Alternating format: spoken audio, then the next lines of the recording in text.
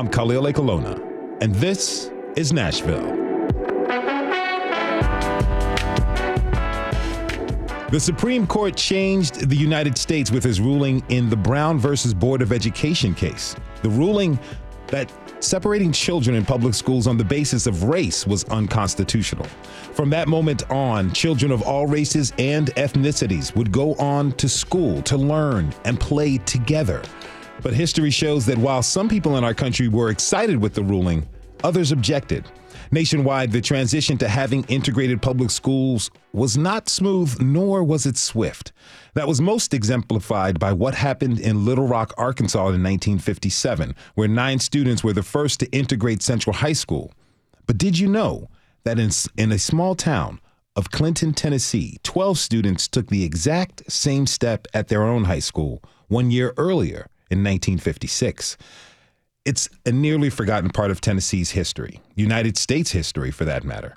Author Rachel Louise Martin spent nearly 2 decades talking with the people who were there at the time in Clinton. She details their story in her new book, A Most Tolerant Little Town. We're so happy to have her back on the show. Rachel Louise Martin, welcome back to This is Nashville. Good to see you again. Nice to see you too. I'm so excited y'all wanted to talk about this today. Oh, yes, we did. I mean, this is history that many Tennesseans don't know, and I think it's really, really important. So, let's begin with the court case that set all of this into motion. Not the famous Brown versus Board of Education case, but a case ruled specifically here in Tennessee. Can you tell me a little bit more about that case and who were the players involved? Yeah, so the case in Clinton was called McSwain versus County School Board of Anderson County, I think was the proper title for it. It all came about because before 1939, Black teenagers in Anderson County had nowhere that they could go to high school.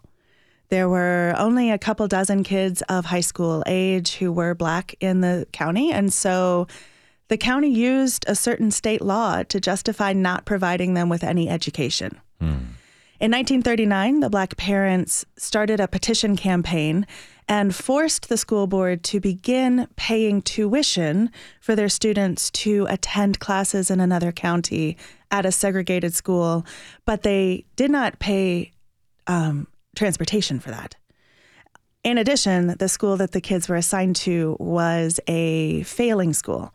Clinton High School in downtown Clinton was an A-rated school. It was extremely academically high achieving, provided a lot of opportunity for the students who were assigned there. And in contrast, the students sent to La Follette segregated high school did not have those same sorts of opportunities. What was the reaction to the ruling? Well, so eventually the parents sued to say that is unequal education. And you have to let our students go to Clinton High School. Originally, they lose that lawsuit when they file it in 1950. And because the judge basically says everybody gets bused to schools and this is just the way it is. After Brown versus Board of Education is decided, the case is reactivated. And when it is reactivated, then the Black parents are given the ruling that says their kids have to be admitted to Clinton High. Initially, there is some outcry in Clinton, but it's all done along very legal lines. I think the white people in Clinton never believed that segregation would be truly overturned. No one else had done it. Yeah. And so they look at this and say, all we have to do is say, but this goes against the state constitution. In fact, there's a group called the Tennessee Federation for Constitutional Government because segregation was literally written into our state constitution. Interesting fact. Yes. Now, in the book, you paint 2 camps that kind of sprung up as a result of this ruling. The staunch segregationists, they're on one side, and the other were supporters of what they called law and order. What were the beliefs on people on both of those sides? Well, so that's talking about all the white people. Yes, all the white people. Yes. And there was no white person in Clinton at the beginning of the school year who stood up and said, I believe segregation is wrong. Instead, the closest you get is people who say, I believe in segregation, but I will obey the law. So if the law says I have to undo this white Southern way of life, then I will I will do that. And a lot of times that was done with the idea that it was going to be a short-term situation, that eventually they would figure out a new way of going about the court case, that eventually they would win and be able to reinstitute segregation. Or, like what happened here in Nashville, they would begin building private high schools, or they would move out to other counties where segregation had not taken effect, basically white flight, that they could buy themselves enough time that their children would not be affected. Okay, now one person in the middle of this story was the principal of Clinton High School. He was not pro-integration, but he was committed to implementing the court ruling. So he was kind of like these law and order folks that you just described for us. Here he is on a TV interview that he was doing at the time. Let's listen. The brunt of the pressure was exerted on Principal D.J. Britton, Jr., who had fought the original battle for segregation and was now fighting to obey the law of the land. Here is a matter that is clearly a decision of the United States Supreme Court. And we do not feel that if we allow or teach our citizens to disobey this law, that they are learning the right principles of citizenship. In other words, if they can do that, they can violate any other law or any other decision in the country. Okay, now the news anchor in the clip talks about the pressure that DJ Britton was under. Talk to me a little bit about the man. Who was DJ Britton? Oh, DJ Britton Jr. was basically an educator by inheritance. His dad was a school principal. His uncle had been a superintendent of schools. His mom was a teacher. His wife was a teacher. They educated the people of Anderson County and of Roane County next door for generations. He was passionate. He was creative. He turned Clinton High School into the sort of place where kids could go and get a top-notch education and end up in the Ivy Leagues. He really believed in the power of education to change lives. And when desegregation came about, he did not by any means agree with it. Mm-hmm. But he did say, every student who is put in my charge will receive the same quality of education. And he gave all of the students the same matriculation exams when it came time to enroll at Clinton High, which meant several of the Black students were put into college track classes, which was a highly unusual and unexpected development of that. Yeah, he really tried. That's really interesting, because here is a person who doesn't agree with the decision, but what does that say about his values? Because he obviously values education and giving a quality education to the best of his ability, yet he is forced by law to give this quality education to students that normally, under his own devices, he would not. Well, and he pays a tremendous price for it. He ends up having to hide out in other people's homes because his home is so repeatedly attacked and vandalized. He has armed guards for part of the year because people are scared that he is going to be killed. He ends up losing about 50 pounds over the course of the first semester of school just from the stress and the strain. So the fact that he stuck with it and didn't cave is honestly, especially given that it's not something he believed in, really remarkable. That's interesting. You know, when you were conducting interviews for the book, did anyone talk to you about the position that Britton and others who shared his views kind of took, and about those tensions that were caused in Clinton at the time? I think the closest people came was especially with DJ talking about how the experiences of that year changed him. Now, on the one hand, it really broke him, but he was also one of a couple of white people in Clinton who ended up believing segregation was wrong.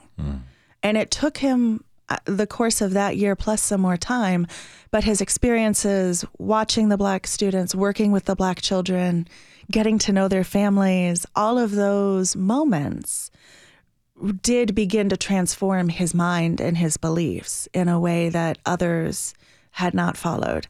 And there was also a great deal of anger among a lot of people who said, well, one of my favorite teachers just straight out called the county school board a bunch of panty wastes. Okay. For not having, because they didn't take a stand.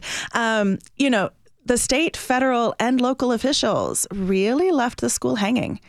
And so there were a lot of people who said, if we were going to have to obey the law, other people should have been there to protect us while we did so.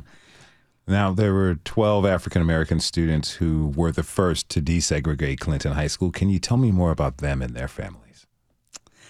Oh, they were kids. Yeah. And I think that's one of the things that really began to stand out with me at this project. So often we talk about major moments in American history as being brought about by heroic figures. Now, these kids were incredibly brave, but what they dreamed of was going to prom. They wanted to go to the homecoming game. That's one thing Joanne Allen Boyce talked about a lot with me. They wanted to be able to attend their graduation. They wanted to have an opportunity to go to college. They wanted to play on the basketball team or the football team. One little girl wanted to play in the band. They had the dreams that teenagers have. They wanted to go to the sock hop after the football games. They wanted to date. They wanted to fall in love. They wanted to get their hearts broken. They were 13, 14, 15, 16-year-old kids. And they ended up taking an incredibly brave and radical step. But that radical step was they went to school. And they got up the next day and they did it again.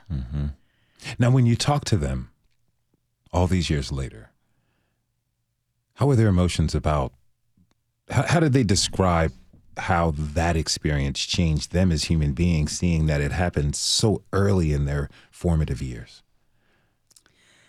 Many of them talked about being robbed of their childhood, about how walking through the middle of a riot, all because you want to go to school, or even worse than that, the social isolation they faced. To go for an entire year and know that if you break your pencil lead, the person next to you is not going to lend you a pencil. They're not even going to make eye contact with you. To go through a world in which at 15 years old, everyone pretends you don't even exist. And that's the best option, because the only other option is that your life is in danger. Many of them talk about feeling as though they lost a faith in other people. They lost a trust in their community. And many of them talk about having symptoms of PTSD, which of course they did. Yeah. They were put in the middle of a war zone. Yeah. I know there are different situations, but what you just described sounds like what students today are talking about with gun violence in schools. A loss of innocence, a loss of childhood, not being able to trust society or adults. It's interesting. Yes. Well, and then the other side of all of this that I don't think it gets discussed enough is the cost that has on students' ability to even learn. And many of these kids, when they came into Clinton High School, were top-notch students.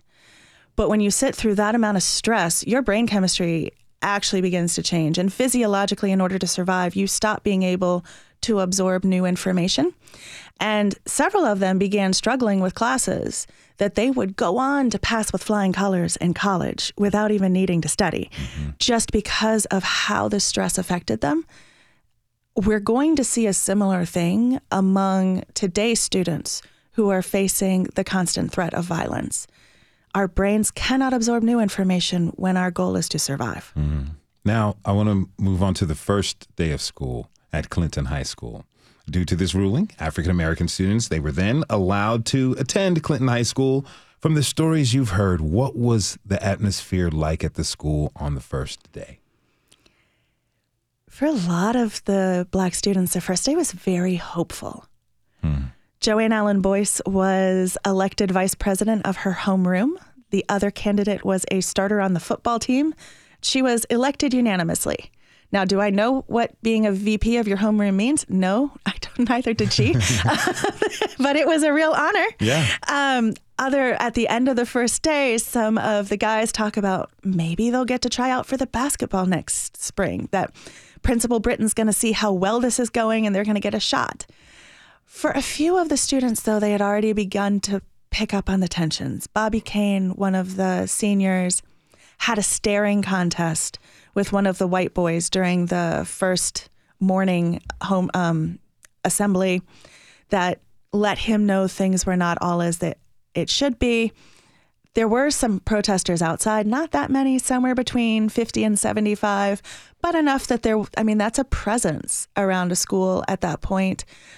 So there were some students who were sensing some tensions that were beginning to build. You mentioned Bobby Kane. We have a clip from him. He and Alfred Williams, they were the only two seniors of the group, and they dealt with some pretty more than just staring contests. They dealt with some violence from ends up very bad for both of them. The very beginning. Here's Bobby telling you about what he and Alfred went through trying to leave school for lunch. Alfred and I decided to walk through the throng of people to go to the Richard Creamery to get a hot dog. They would have these hot dogs with mustard and chili, and we would get a Coke. And that was a bad move for us because as we started through the crowd, some of the young men, and confronted us and started asking us, where we think we were going. And so one thing led to another, and Alfred and I both, we had knives, so we drew our knives. And so they were talking to us, and they didn't rush us anything at that time, but I think when I turned my back, and Alfred may have done the same thing, and someone hit my arm with the placard or a stick or whatever they had. And they kind of knocked the knife out of my hand, and I guess this is when they might have knocked Alfred out too, I don't know. But next thing I knew, they were all on us with these placards and sticks and whatever else. Mm-hmm. And we were trying to fight, but we knew we couldn't do anything with those many. Then the police finally came and got us and took us to jail. And that was a bad moment for me, or at least for my mother. Okay, to hear him say that second time he said that was a bad moment for us, that was a bad moment for me. It's like he's looking back at that time and just thought if I wanted a hamburger instead of a hot dog, how that would have changed. It seems that he's thinking about every step he took while he was in school that year to try what he could have done differently to avoid confrontation and violence. What type of effect did this have on Bobby when you talked to him? Well, the effect was fairly immediately obvious. Obviously, I wasn't there in 56 to discuss it with him, but that incident had happened the Wednesday, the first week of school, which would have been like August 29th. By about September 13th, he was doing an interview with a reporter from Collier's magazine. And the reporter talked about how his words would trail away, how he had appeared to block some of his memories, that sweat began to form on his brow when he was asked questions about what he had faced, that his hands would shake. And he compared it to men coming back from combat. And when I talked to Bobby Kane over 50 years after the incident had occurred, he said that the first time he really understood what had happened to him was when he began hearing descriptions of soldiers coming back from Afghanistan. Whoa. And people began to discuss the after effects of combat. And he said, that's me. I could have used some of that same help. I could have used some of that same treatment. Wow. It was breathtaking. Yeah. And as a kid, 17-year-old, 16-year-old kid. Yes. Going through this. But as let's move on in the story. I'm really kind of taken aback by what you just shared, and thank you for that. But, as we think about the segregationists, what did they do as the school days went on? You mentioned that there were small crowds at first. How did that change over the course of time? Well, the first morning of school, there were just 50 or 75 people. Everybody was silent when the Black students showed up. So there was no actual heckling. They had signs, they had stuff like that, but everyone goes, Joanne called it creepily silent. By that afternoon, there was a group of white boys who had pushed a Black woman down and broken her glasses. Another group of protesters throw a bottle at a Black woman walking by. By that night, several hundred white people had gathered in the town square and held a rally for segregation. By the next morning, the numbers around the school had doubled. The morning after that, they'd grown even more. It began to grow almost exponentially. And then the rallies at night were increasingly violent, with people rocking cars that were driven by Black people. 2 major highways ran through Clinton at the time. So travelers who were on their way to or from their Labor Day vacations who had not heard about what was going on would suddenly find themselves in the midst of what could quickly have become a lynch mob, and in one instance almost did. What happened there in that instance? It was on Labor Day, and the mob had been displaced from Clinton, sent by the National Guard, and ended up in Oliver Springs. And 2 Black men drove through Oliver Springs after having been out squirrel hunting for the weekend for Labor Day. And a group of white men surrounded their car, rocked it, began, making them scared for their lives. Eventually, they pulled just outside of town, and one of the men got up and shouted back at the white men, "What are you doing?" And the white men started to come after them. Reports differ about exactly what happened. A shot was fired into the air, but some buckshot ended up hitting one of the white men in the arms, and a lynch mob formed. And it took all of the National Guard, along with all sorts of other interventions, in order to save the men's lives. Now, there were people who were kind of leading these gatherings, these increasingly growing violent gatherings at night. Who were those folks? Well, one was a man named Willard Till. He was a local mechanic who worked at Oak Ridge. He had invented all sorts of different gadgets. He had a couple patents to his name. He was a very inventive and creative and intelligent man. And he quickly stepped up and became one of the leaders of one of the chapters of the White Citizens Council in Anderson County. There was also a man named Alonzo Bullock, who was a local reverend, and he would lead the prayers that happened before any of the nightly rallies. He also led prayers before the various White Citizens Council meetings, Klan meetings, or the Tennessee White Youth meetings. So he was sort of the chaplain for the segregationists. And then there was an outsider that everybody wanted to blame. Who was he? His name was John Casper. He was an Ivy League educated Yankee from New Jersey who showed up, was thrown into jail less than 24 hours after he arrived, sat in jail until midway through the first week of school, at which point they'd already beaten up Bobby Kane. Like the protests were well underway. Yeah. He attempted to take control of it. He wanted to become a national leader in the segregationist movement. Eventually they bomb him and run him out of town. They run him out of town. So yes. he was there as an opportunist. That is my interpretation of it. A lot of locals will still say he was the problem, but if you look at what actually happens, I think he hoped to be the problem, and instead he found himself with a bit more than he could handle. Yeah. We have all these people, personalities, folks coming from different places to this small town where, it's over this issue of racism, class, and equality.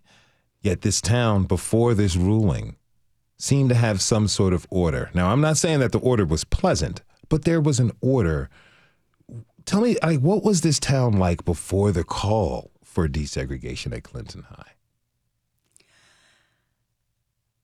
I think it was about the best version of a small town in Tennessee you could hope for at the time. Life was very segregated.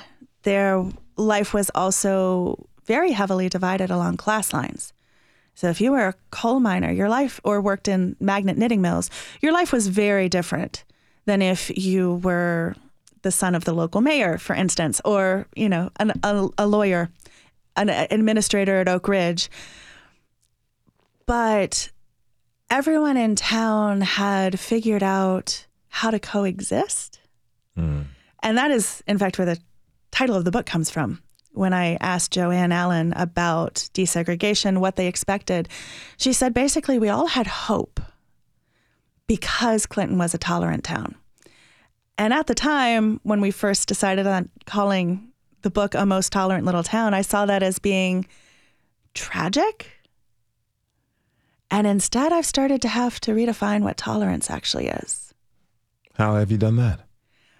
When we use the word tolerance, we're not saying we actually like something or even we accept it. We tolerate an itch.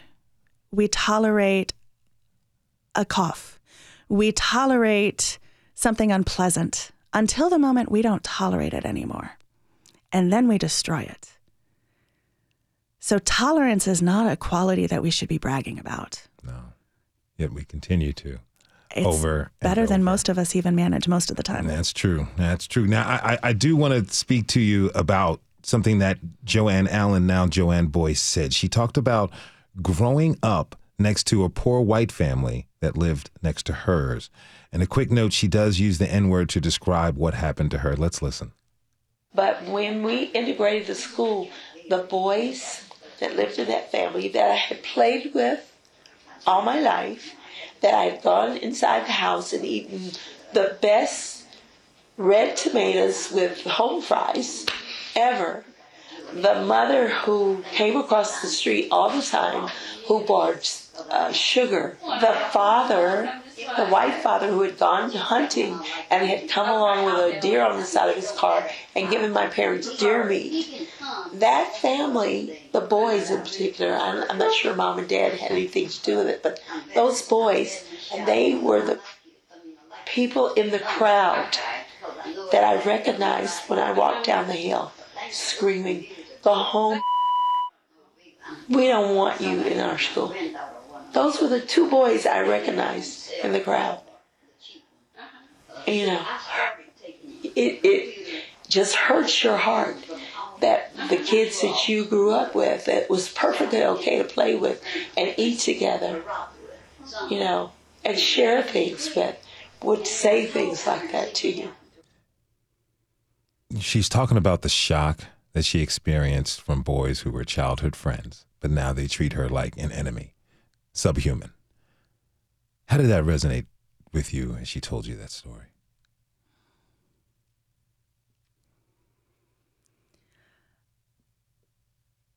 It's one of those moments where we all have examples we can point to in our own past in which someone betrayed us in one way or another. And it's so tempting to then begin to think that I have some sort of equivalency. You know, I was bullied at one point as a kid, and that I can understand what she would have felt being bullied as a kid. But the reality is I have no comprehension of what it means to have people that I was friends with, that I trusted, that I had shared all of these moments with, turn on me simply because of my skin color and the fact that I was, to use a phrase that was very common in the day, getting uppity. That I believed that I should get to have a decent education. And I have no understanding of what that means. Yeah. It's like they talk, quote unquote, they tolerate people as long as they stay in their place. Yes. We can even play together, be neighbors, be human to each other. But as soon as you step outside of this place that I predetermined for you to be in, which jeopardizes mine, suddenly you're an enemy.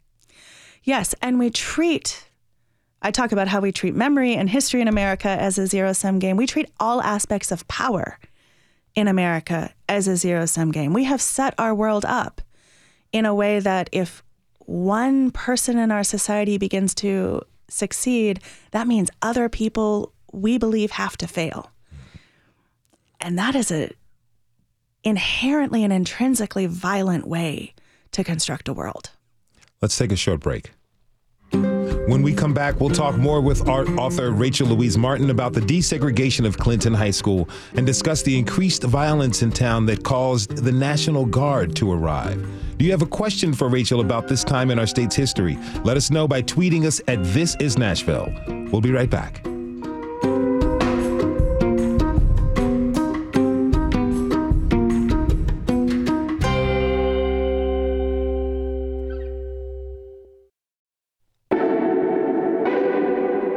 I'm Khalil A. Colonna, and this is Nashville.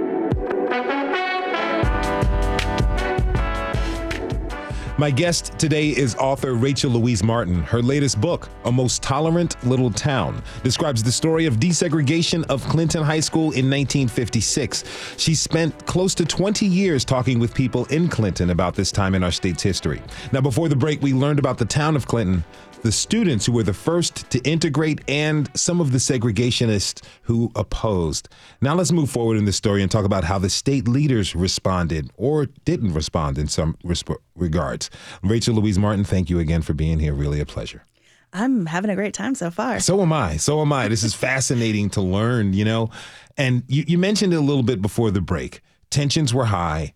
Protests at the school at night in the court square were growing more violent, more people. So eventually the National Guard was called in. What led the governor to make that decision? Well, our governor at the time was named Frank Clement, and he was friends with the mayor's son. So the mayor's son was named Buford Llewellyn, and Buford had at one point been a representative to Tennessee's House of Representatives at the same time that Frank Clement was getting his start. They remained friends. As the violence in Clinton was building, you got to remember, this is coal mining country. People like to blow things up. Mm-hmm. That was a standard part of any labor action that happened. And so the protesters begin talking about blowing up the courthouse, blowing up the mayor's house. They begin attacking the cars of Black travelers as they're passing through the town. Buford and his father and the rest of the white men leading the town say, okay, this is going to get really bad. Our civic centers cannot be destroyed. They don't offer any protection to the Black community, but they do reach out to the governor and say, if you don't intervene, this is going to be basically war. And, the sheriff and the police, they were vastly outnumbered by the segregationist crowds. Yes. They convinced Frank Clement to send in the National Guard, as she said. At least they were there for at least a few weeks, I understand, right? They were, yeah. Okay. Yeah. And, there's another student, Gail Ann Epps, now Gail Ann Upton, who shared her memory of the Guard rolling through the town of Clinton. If you were sitting in church and all of a sudden you hear all this mumbling like thunder coming in and we knew what it was, but I just couldn't picture myself. I've seen this overseas, where tanks come into town and the little kids running around, in war. But I never dreamed that it would be in Clinton. And by the time we got downtown at the courthouse, honey, there were so many troops and guns and tanks, and I thought, Jesus Christ. And my sister was just having a field day. Her sister was having a field day as the tanks came in. They were only there for a few weeks. Were they able to make things safer for Black students and the Black people of Clinton at that time? In a way, momentarily, yes. So by the end of that weekend, they have effectively shut down protests in downtown Clinton. They have basically enacted a martial law in the county. So that begins to change things. Also, the Adjutant General, Joe Henry, was one of the only white leaders to extend actual protection to the Black community. So the Black men of the community they were mostly veterans of Korea and World War II. They had organized their own patrols to try to protect their families and their homes. He is one of the only leaders who says, okay, we gotta help them and prevent them from needing to actually shed blood to save their kids' lives. And so he would send patrols and tanks up through the Black neighborhood. At that point, though, the violence gets off the street, but it begins to move into the school itself. The white football players attempted to patrol the hallways. They attempted to do inside the school basically what the National Guard was doing outside the school. But of course, the school hallway is a busy, busy place. A lot of things happen that nobody sees. And so as the violence moves off of the streets, life inside the school becomes increasingly dangerous for the Black students. I mean, so much so that you write that some of the 12 students, they left the high school mid-year. Oh, yes. When you talk to them about this time and their decision to leave, what was their reasoning? Their lives were in danger. We just heard Galen Epps talking about the tanks coming into school. Later in the interview, she talks about almost being pushed out of a second-story window. Wow. Multiple students had knives pulled on them. One boy had a pickaxe brandished in his face. Students would come in and find tacks in their seats, which Joanne Allen noted was rather foolish. At that point in time, they were checking their seats before they sat down anywhere. Yeah. But there were also both students who would pretend to be lynching their fingers, putting a noose around their fingers, but then the students were also lynched in effigy on campus at one point during the year. So they faced a lot of both threatened and actual violence. Was DJ Brinton still the principal at the time? He was, yes. And he had very limited ability to do anything about it. The school board refused to intervene. They did not even meet with him about the situation until December of 1956, so 3 months after desegregation began. When they did meet with him, they basically told him that if he expelled any white student for what they were doing, the school board would reinstate them. So that's basically a sanction. Basically a sanction. So, there is this white reverend by the name of Paul Turner who kind of sees this unsafe situation for Black students and he's very troubled by it. Tell me real briefly, who was he and what was he like? Paul Turner was charismatic. He must have been a phenomenal preacher when he took over First Baptist Church of Clinton, which was already the largest Baptist church or largest church in town.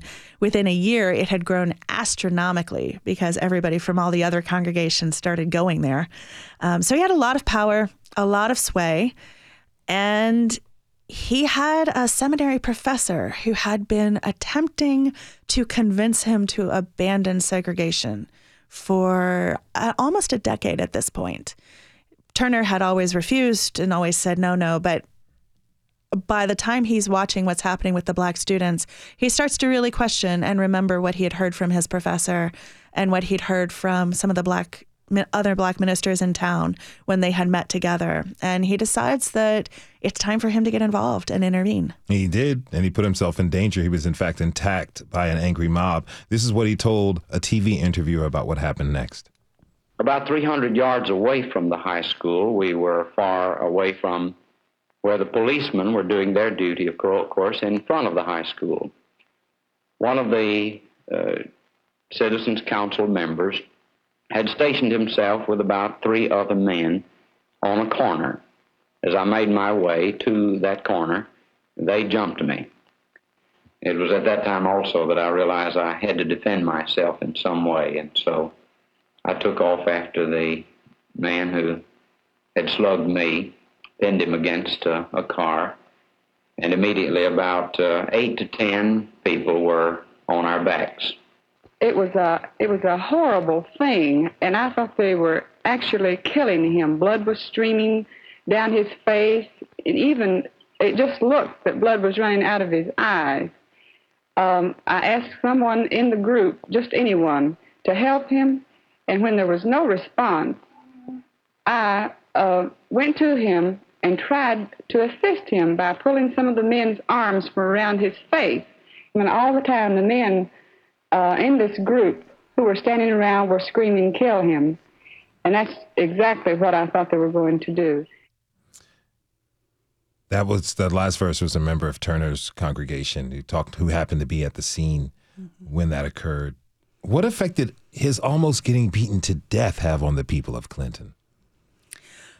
Well, the most important effect it had was they were having municipal elections that day. And the White Citizens Council, along with the Tennessee White Youth, had a slate of candidates and a whole lot of energy behind them. But when the law and order folks saw what was happening, everybody got out to vote. Kids came back from college 6 and 7 hours away, just squealing into town just in time to vote, to make sure that Now, again, the person they put into power was not an integrationist by any stretch of the imagination, but he did not side with the more violent segregationist side. So it did keep some balance of power in town. Now, Bobby Kane goes on to graduate. He talked about a fight that he got into on his graduation night. Real briefly before we go to break, why did it matter so much? Well, I think we understand why it matters so much to segregationists that Bobby not only attended Clinton High School, but he graduated as well. They obviously don't want to see African-American and Black students succeed. They didn't want to see it back then. But, what did Bobby talk to you about the tensions after graduation in Clinton? Basically, after, he just needed to get out of town. And he did very quickly. He spent that next summer traveling and appearing in various civil rights venues, talking about civil rights. He ended up here in Nashville to attend Tennessee State and ended up earning a degree in social work. But his life in Clinton was basically severed by these experiences. He could not remain there after what had happened. Let's take one last break. When we come back, we'll continue our conversation with Rachel Louise Martin about her new book, A Most Tolerant Little Town, and her process in researching and writing it. We want to hear from you, so join the conversation by tweeting us at This Is Nashville. We'll be right back.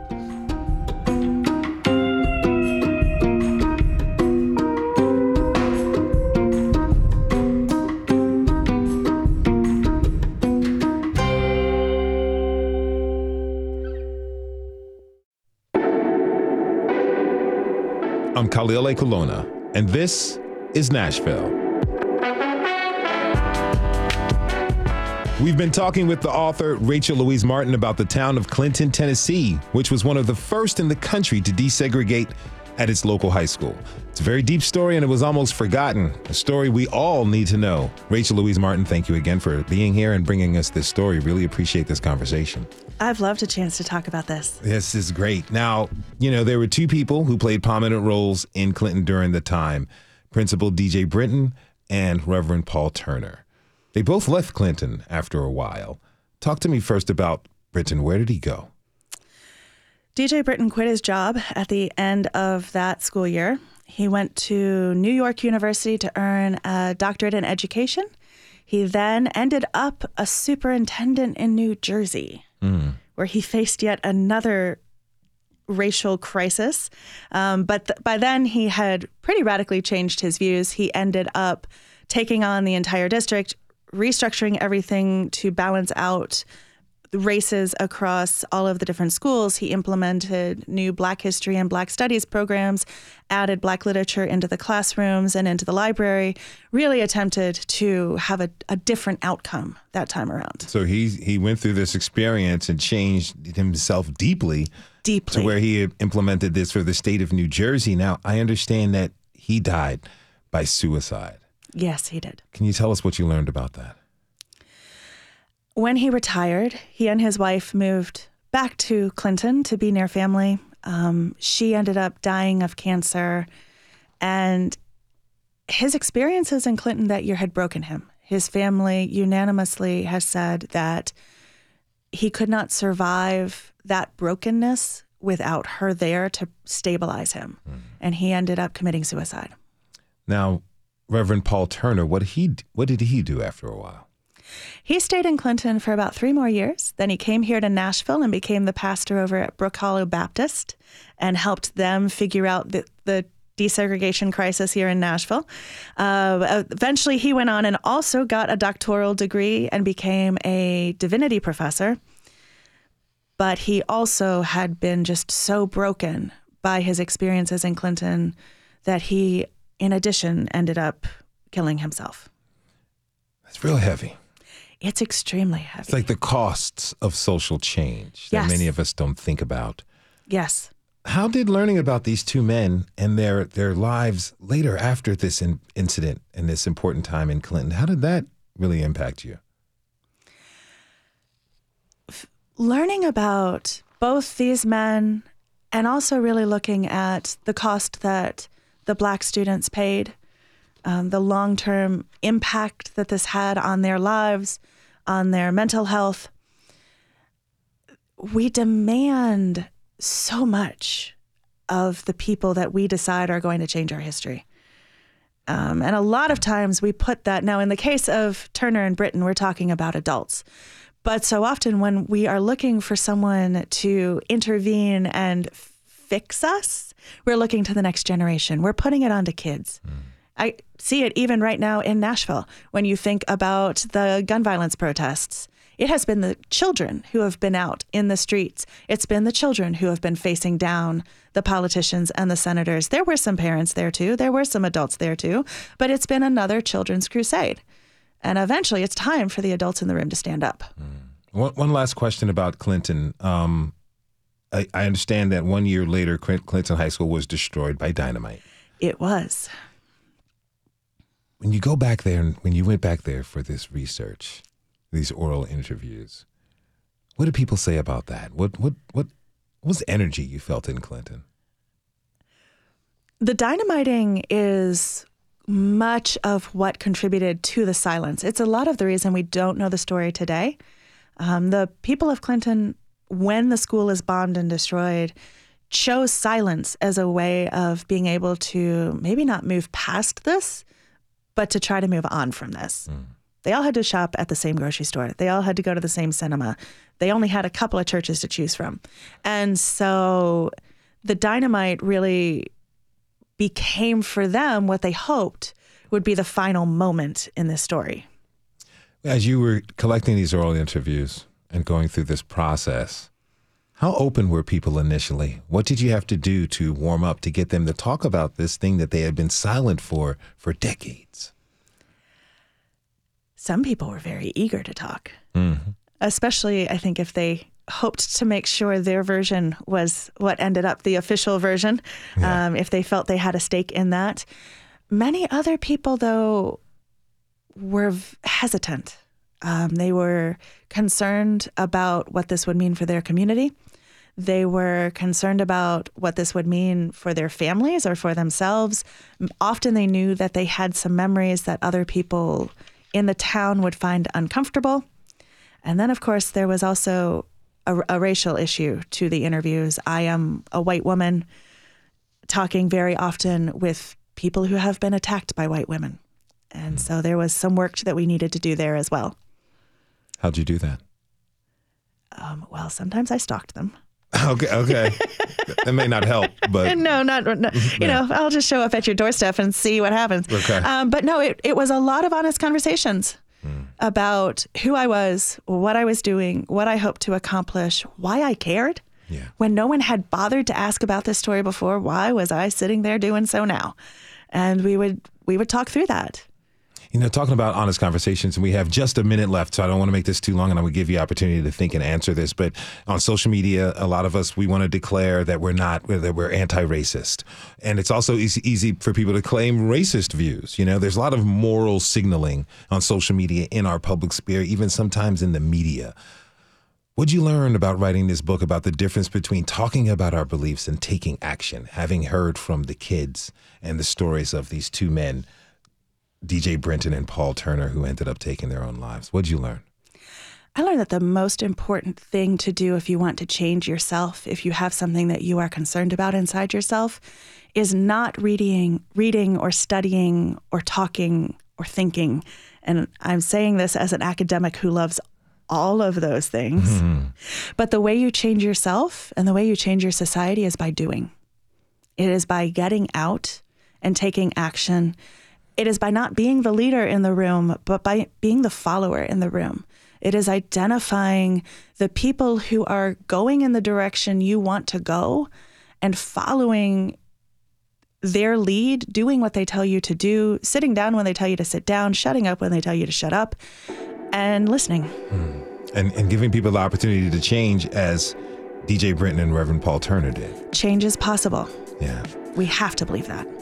Rachel Louise Martin is the author of A Most Tolerant Little Town. It talks about the desegregation of Clinton High School in Clinton, Tennessee. Rachel, thank you for being here. Thank you for this book. Really appreciate this. Well, thank you for this conversation. I've enjoyed it.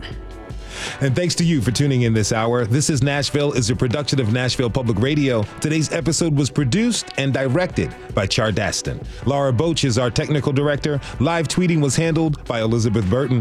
The masterminds behind our theme music are LaRange and Namir Blade. You can listen back at thisisnashville.org or wherever you get your podcasts. And the conversation doesn't end here. Tweet us at This Is Nashville. Find us on Instagram and tell us what you want from our show by filling out our quick survey online. This is Nashville. I'm Khalil Ekaluna. We'll see you tomorrow, everybody, and be good to each other.